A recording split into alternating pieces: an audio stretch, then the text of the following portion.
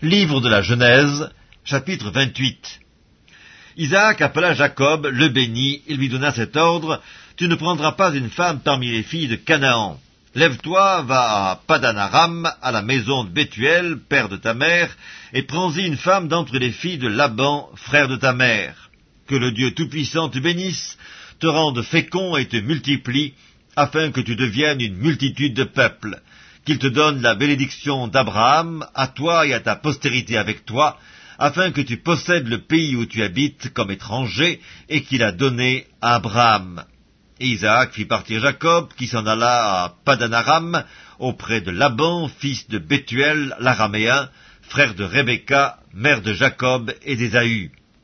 Ésaü vit qu'Isaac avait béni Jacob, et qu'il l'avait envoyé à Padan-aram pour y prendre une femme, et qu'en le bénissant, il lui avait donné cet ordre: Tu ne prendras pas une femme parmi les filles de Canaan. Il vit que Jacob avait obéi à son père et à sa mère, et qu'il était parti pour Padan-aram. Ésaü comprit ainsi que les filles de Canaan déplaisaient à Isaac son père. Et Ésaü s'en alla vers Ismaël. Il prit pour femme, outre les femmes qu'il avait, Mahalat, fille d'Ismaël, fils d'Abraham et sœur de Débajot. Jacob partit de Beersheba et s'en alla à Charan. Il arriva dans un lieu où il passa la nuit, car le soleil était couché. Il y prit une pierre dont il fit son chevet, et il se coucha dans ce lieu-là. Il eut un songe, et voici, une échelle était appuyée sur la terre, et son sommet touchait au ciel. Et voici, les anges de Dieu montaient et descendaient par cette échelle. Et voici, l'Éternel se tenait au-dessus d'elle, et il dit: Je suis l'Éternel, le Dieu d'Abraham, ton père, et le Dieu d'Isaac. La terre sur laquelle tu es couché, je la donnerai à toi et à ta postérité. Ta postérité sera comme la poussière de la terre. Tu t'étendras à l'Occident et à l'Orient, au Septentrion et au Midi, et toutes les familles de la terre seront bénies en toi et en ta postérité. Voici, je suis avec toi, je te garderai partout où tu iras, et je te ramènerai dans ce pays, car je ne t'abandonnerai point, que je n'ai exécuté ce que je te dis.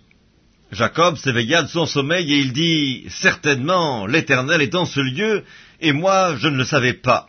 Il eut peur, et il dit: Que ce lieu est redoutable! C'est ici la maison de Dieu, c'est ici la porte des cieux. Et Jacob se leva de bon matin.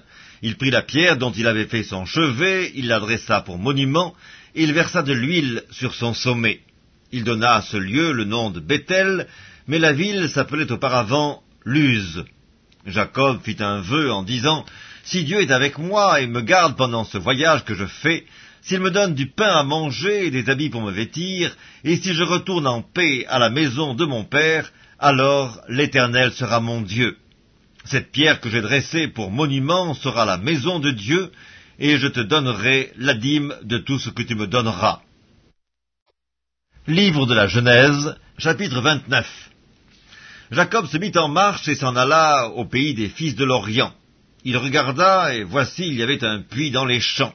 Et voici, il y avait à côté 3 troupeaux de brebis qui se reposaient, car c'était à ce puits qu'on abreuvait les troupeaux. Et la pierre sur l'ouverture du puits était grande. Tous les troupeaux se rassemblaient là, on roulait la pierre de dessus l'ouverture du puits, on abreuvait les troupeaux, et l'on remettait la pierre à sa place sur l'ouverture du puits.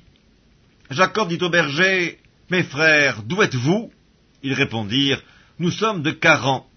Il leur dit: Connaissez-vous Laban, fils de Nachor? Ils répondirent: Nous le connaissons. Il leur dit: Est-il en bonne santé? Ils répondirent: Il est en bonne santé, et voici Rachel, sa fille, qui vient avec le troupeau. Il dit: Voici, il est encore grand jour, il n'est pas temps de rassembler les troupeaux, abreuvez les brebis, puis allez et faites-les paître. Ils répondirent: Nous ne le pouvons pas, jusqu'à ce que tous les troupeaux soient rassemblés. C'est alors qu'on roule la pierre de dessous l'ouverture du puits, et qu'on abreuve les brebis. Comme il leur parlait encore, survint Rachel avec le troupeau de son père, car elle était bergère. Lorsque Jacob vit Rachel, fille de Laban, frère de sa mère, et le troupeau de Laban, frère de sa mère, il s'approcha, roula la pierre de dessus l'ouverture du puits, et abreuva le troupeau de Laban, frère de sa mère. Et Jacob embrassa Rachel, il éleva la voix, et il pleura. Jacob apprit à Rachel qu'il était parent de son père, qu'il était fils de Rebecca, et elle courut l'annoncer à son père. Dès que Laban eut entendu parler de Jacob, fils de sa sœur, il courut au-devant de lui, il l'embrassa et il le fit venir dans sa maison. Jacob raconta à Laban toutes ces choses, et Laban lui dit, « Certainement, tu es mon os et ma chair. » Jacob demeura un mois chez Laban. Puis Laban dit à Jacob, « Parce que tu es mon parent, me serviras-tu pour rien? Dis-moi, quel sera ton salaire ?» Or Laban avait 2 filles, l'aînée s'appelait Léa et la cadette Rachel. Léa avait les yeux délicats, mais Rachel était belle de taille et belle de figure. Jacob aimait Rachel, et il dit, « Je te servirai 7 ans pour Rachel, ta fille cadette. » Et Laban dit, « J'aime mieux te la donner que de la donner à un autre homme, reste chez moi. » Ainsi Jacob servit 7 années pour Rachel, et elles furent à ses yeux comme quelques jours, parce qu'il l'aimait. Ensuite Jacob dit à Laban, « Donne-moi ma femme, car mon temps est accompli, et j'irai vers elle. » Laban réunit tous les gens du lieu, et fit un festin. Le soir il prit Léa, sa fille, et l'amena vers Jacob, qui s'approcha d'elle. Et Laban donna pour servante à Léa, sa fille, Zilpa, sa servante. Le lendemain matin, voilà que c'était Léa. Alors Jacob dit à Laban, « Qu'est-ce que tu m'as fait? N'est-ce pas pour Rachel que j'ai servi chez toi? Pourquoi m'as-tu trompé ?» Laban lui dit, « Ce n'est point la coutume dans ce lieu de donner la cadette avant l'aînée. Achève la semaine avec celle-ci, et nous te donnerons aussi l'autre pour le service que tu feras encore chez moi pendant 7 nouvelles années. » Jacob fit ainsi, et il acheva la semaine avec Léa, puis Laban lui donna pour femme Rachel, sa fille, et Laban donna pour servante à Rachel sa fille, Bila, sa servante. Jacob alla aussi vers Rachel, qu'il aimait plus que Léa, et il servit encore chez Laban pendant 7 nouvelles années. L'Éternel vit que Léa n'était pas aimée, et il la rendit féconde, tandis que Rachel était stérile. Léa devint enceinte et enfanta un fils, à qui elle donna le nom de Ruben, car elle dit, « L'Éternel a vu mon humiliation, et maintenant mon mari m'aimera. » Elle devint encore enceinte et enfanta un fils, et elle dit, « L'Éternel a entendu que je n'étais pas aimée, et il m'a aussi accordé celui-ci. » Et elle lui donna le nom de Siméon. Elle devint encore enceinte, et enfanta un fils, et elle dit, « Pour cette fois, mon mari s'attachera à moi, car je lui ai enfanté 3 fils. » C'est pourquoi on lui donna le nom de Lévi.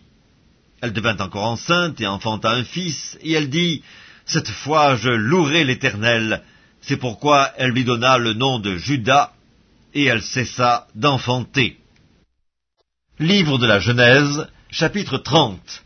Lorsque Rachel vit qu'elle ne donnait point d'enfant à Jacob, elle porta envie à sa sœur, et elle dit à Jacob, « Donne-moi des enfants, ou je meurs. » La colère de Jacob s'enflamma contre Rachel, et il dit, « Suis-je à la place de Dieu qui t'empêche d'être féconde ?» Elle dit, « Voici ma servante Bila, va vers elle, qu'elle enfante sur mes genoux, et que par elle j'ai aussi des fils. » Et elle lui donna pour femme Bila, sa servante. Et Jacob alla vers elle. Bila devint enceinte et enfanta un fils à Jacob. Rachel dit, « Dieu m'a rendu justice, il a entendu ma voix, il m'a donné un fils. » C'est pourquoi elle l'appela du nom de Dan. Bila, servante de Rachel, devint encore enceinte et enfanta un second fils à Jacob. Rachel dit, « J'ai lutté divinement contre ma sœur et j'ai vaincu, » et elle l'appela du nom de Nephtali. Léa, voyant qu'elle avait cessé d'enfanter, prit Zilpa, sa servante, et la donna pour femme à Jacob. Zilpa, servante de Léa, enfanta un fils à Jacob, et Léa dit, « Quel bonheur !» et elle l'appela du nom de Gad. Zilpa, servante de Léa, enfanta un second fils à Jacob.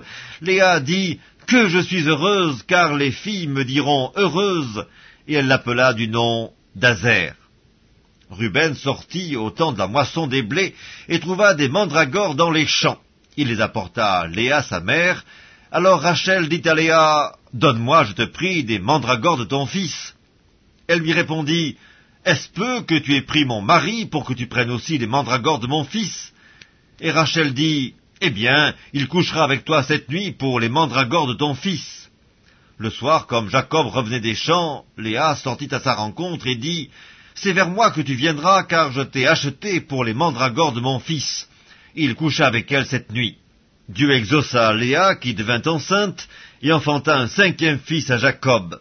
Léa dit, « Dieu m'a donné mon salaire, parce que j'ai donné ma servante à mon mari. » Et elle l'appela du nom d'Issachar.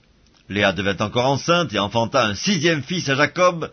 Léa dit, « Dieu m'a fait un beau don. Cette fois, mon mari habitera avec moi, car je lui ai enfanté 6 fils. » Et elle l'appela du nom de Zabulon. Ensuite, elle enfanta une fille, qu'elle appela du nom de Dina. Dieu se souvint de Rachel, il l'exauça, il la rendit féconde. Elle devint enceinte et enfanta un fils. Et elle dit, « Dieu a enlevé mon opprobre. » Et elle lui donna le nom de Joseph, en disant que l'Éternel m'ajoute un autre fils.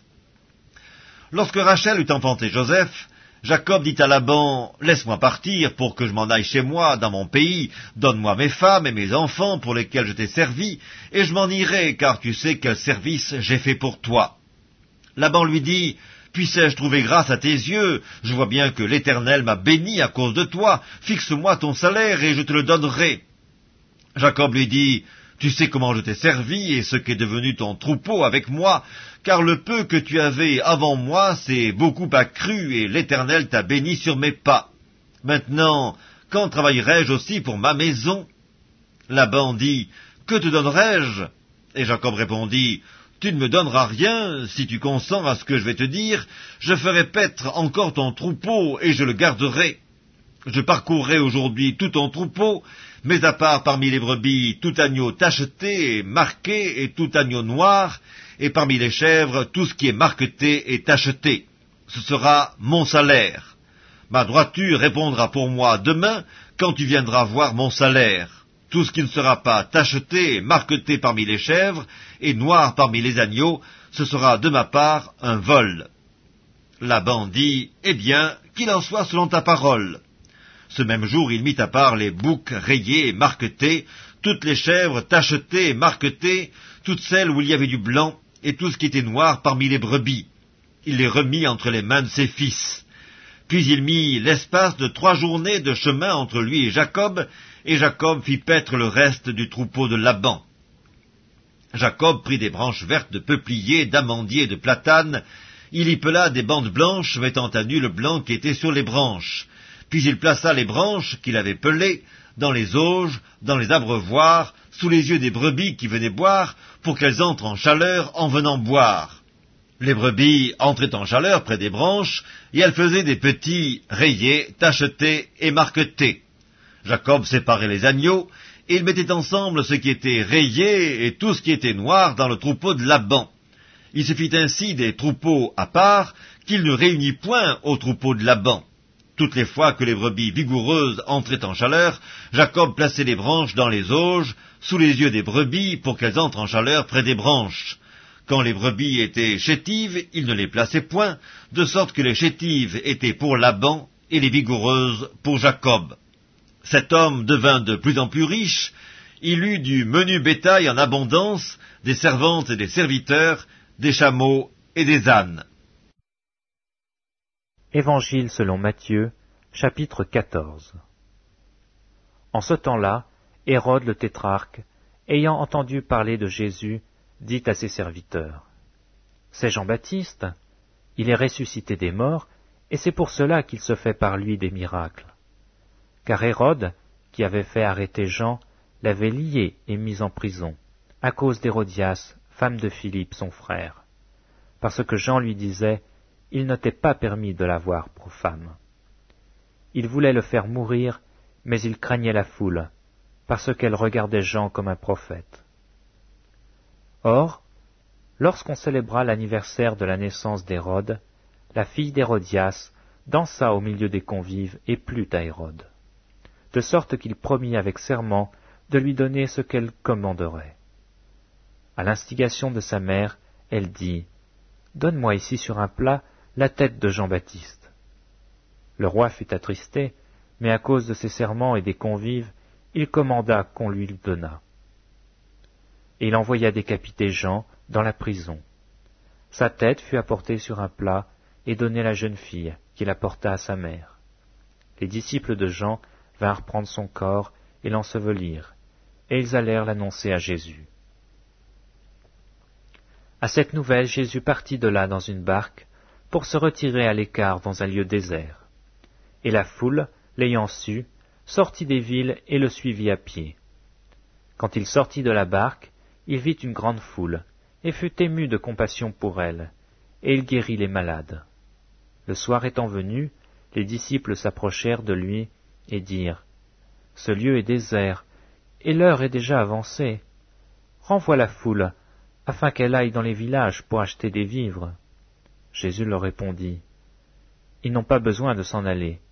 Donnez-leur vous-même à manger. » Mais ils lui dirent, « Nous n'avons ici que 5 pains et 2 poissons. » Et il dit, « Apportez-les-moi. » Il fit asseoir la foule sur l'herbe, prit les 5 pains et les 2 poissons, et levant les yeux vers le ciel, il rendit grâce. Puis il rompit les pains et les donna aux disciples qui les distribuèrent à la foule. Tous mangèrent et furent rassasiés, et l'on emporta 12 paniers pleins de morceaux qui restaient. Ceux qui avaient mangé étaient environ 5000 hommes, sans les femmes et les enfants. Aussitôt après, il obligea les disciples à monter dans la barque et à passer avant lui de l'autre côté, pendant qu'il renverrait la foule.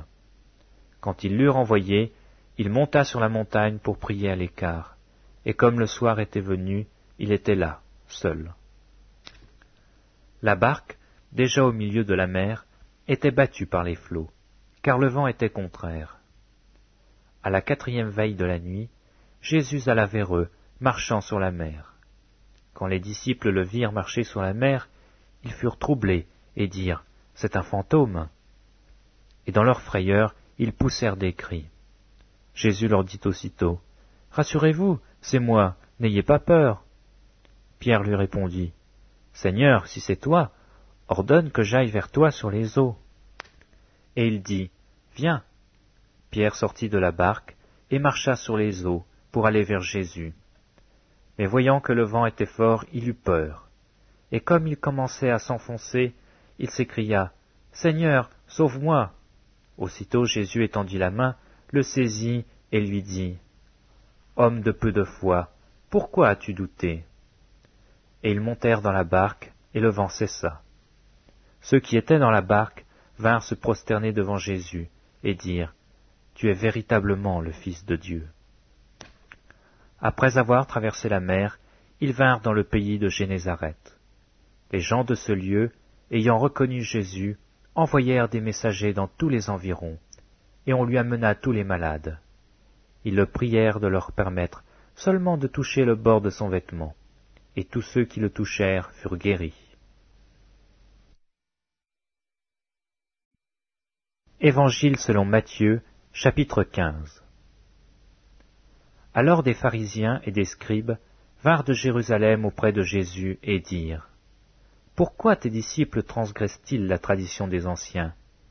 Car ils ne se lavent pas les mains quand ils prennent leur repas. » Il leur répondit, « Et vous, pourquoi transgressez-vous le commandement de Dieu au profit de votre tradition?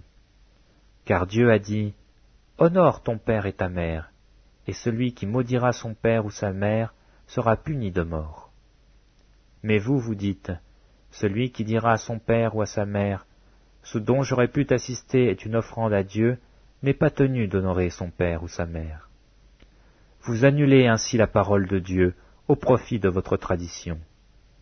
Hypocrite, Isaïe a bien prophétisé sur vous quand il a dit, « Ce peuple m'honore des lèvres, mais son cœur est éloigné de moi. C'est en vain qu'il m'honore en enseignant des préceptes qui sont des commandements d'hommes. » Ayant appelé à lui la foule, il lui dit, « Écoutez et comprenez. Ce n'est pas ce qui entre dans la bouche qui souille l'homme, mais ce qui sort de la bouche, c'est ce qui souille l'homme. » Alors ses disciples s'approchèrent et lui dirent, « Sais-tu que les pharisiens ont été scandalisés des paroles qu'ils ont entendues ?» Il répondit, « Toute plante que n'a pas plantée mon Père céleste sera déracinée.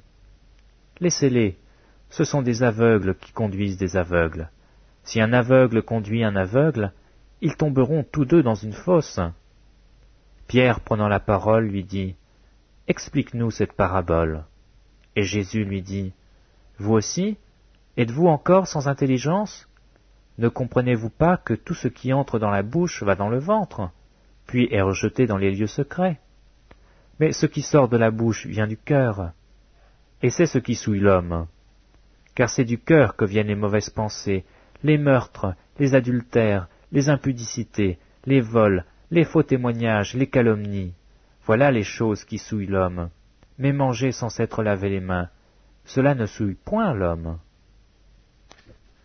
Jésus, étant parti de là, se retira dans le territoire de Tyr et de Sidon.